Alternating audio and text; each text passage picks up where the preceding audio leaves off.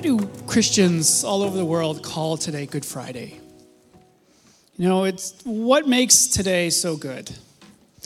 You know, to the world, today's just another Friday, or it's a Good Friday because it signals the end of another work week. TGIF, thank God it's Friday.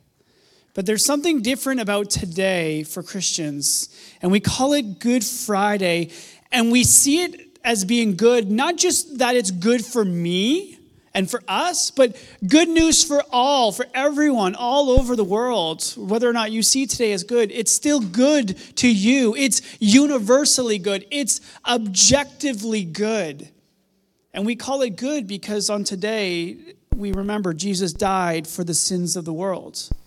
You know, the psalmist says that God has not dealt with us as our sins deserve, or repaid us according to our iniquities. Instead, he bore our sins. Jesus bore our sins. He took our sins upon himself willingly, by choice, in his love for us. And he was wounded for our transgressions, and he was bruised for our iniquities. And the most amazing thing of all is that God the Father looked upon his Son on that cross, and the sacrifice and the love and the obedience in which he was demonstrating to the Father, and he saw that it was good. You know, the same way that God, after making the world in 6 days, looked upon all he had made, and he saw that it was good. Same way in which, when his Son was baptized in the Jordan River, a voice from heaven came down and said, "This is my beloved Son, in whom I'm well pleased." You know, if God the Father was pleased with the Son for his baptism, imagine how much more it pleased the Father to look upon his Son's love for sinners on that cross. Sinners like you and sinners like me. Yet what makes Christianity unique and irreligious to the core is that it claims that there's just one way to God. And that is through Jesus Christ and his death, through the blood that he has shed for us on the cross.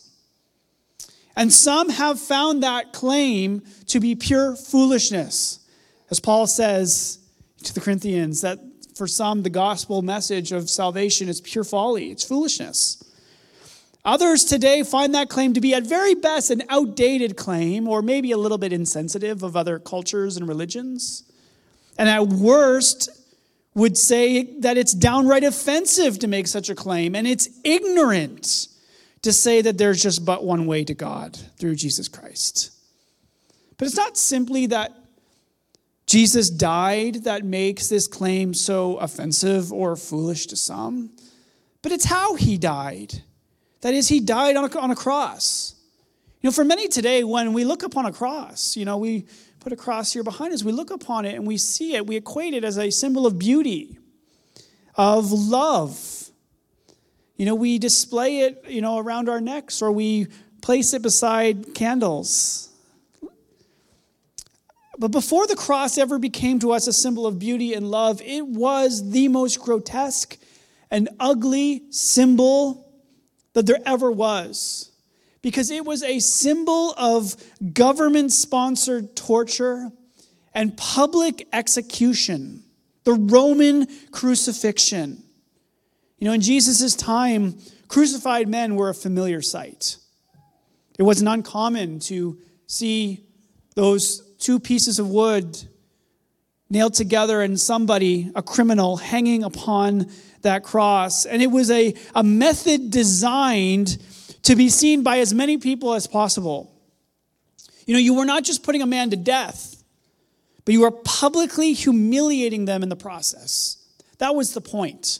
It wasn't just to execute them for the crimes committed against the state of the Roman Empire. It was to humiliate them for possibly fathoming to do such a thing. The point was public degradation, along with prolonging as much agony upon that person for as long as possible.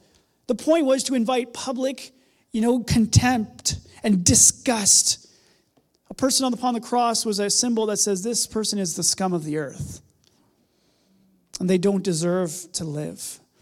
And so they were nailed or tied to a large wooden beam, and they were left there. Some would hang there for hours, others for days.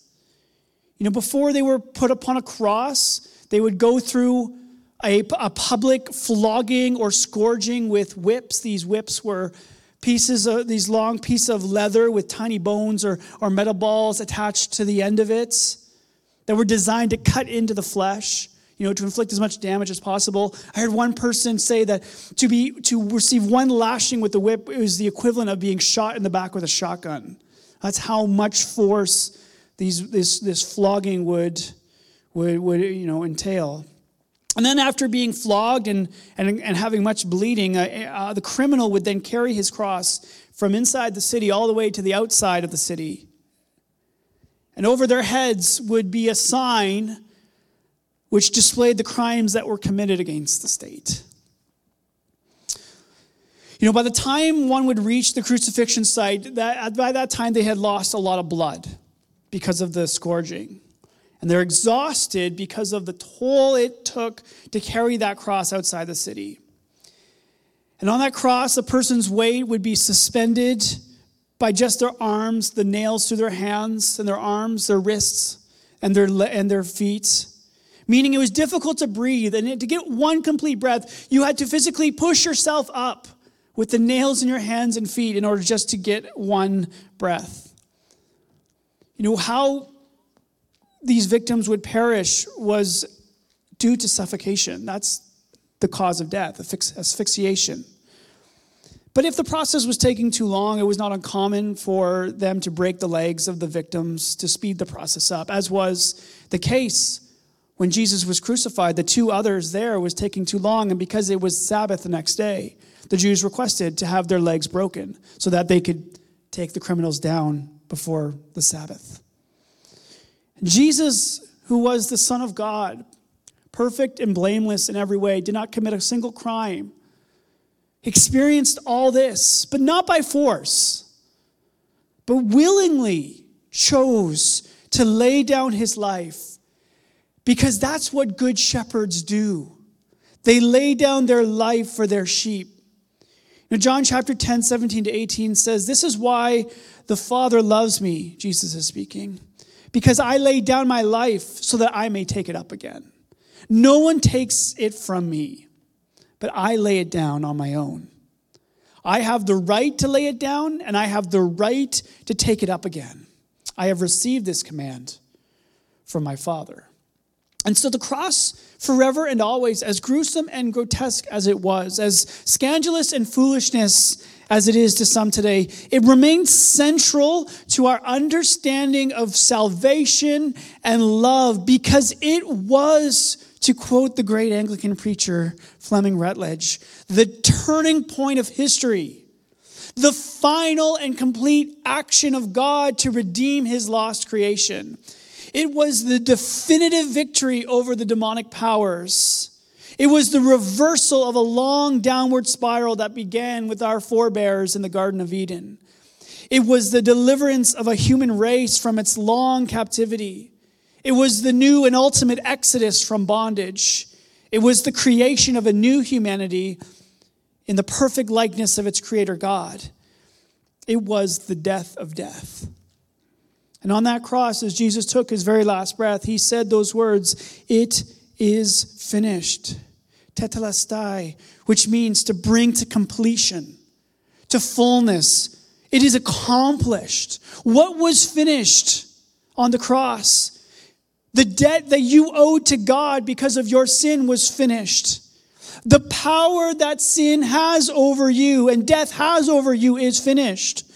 The vast divide between you and God, preventing you and I from coming into his presence, from knowing him, is finished.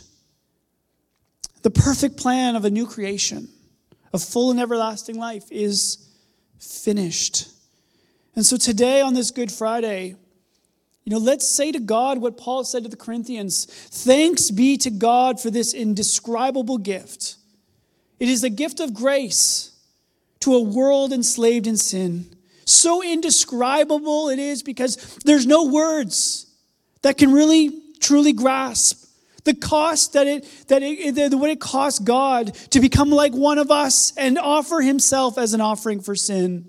There are no words, really. I've tried, but I really can't fully fathom it. It is simply indescribable.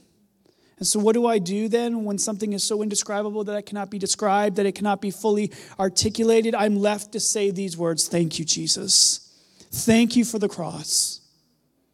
And so today, if you believe these words, if this is a claim that you believe today and hold in your heart, I want to just invite you right now just to say those words, thank you. Thank you, Jesus. And I believe in you. I believe in who you said you are. You are the Son of God. I believe in what you did on Good Friday. That is, you endured the cross. You took my place. You paid the penalty that I owed. I believe in you and who you are calling me to be and what you are calling me to do. You are calling me to become your child, your disciple, to repent of my sinful ways, to offer my life to you by taking up my cross, and to spend the rest of my life and the rest of my days following you and learning your ways and getting to know you and follow you. So if you believe this to be true and you are grateful for what Jesus has done today, would you just take a moment right now, just quietly in your own words, just bow your head right now and just say those words, thank you, and just utter a prayer on your own to God of thanks.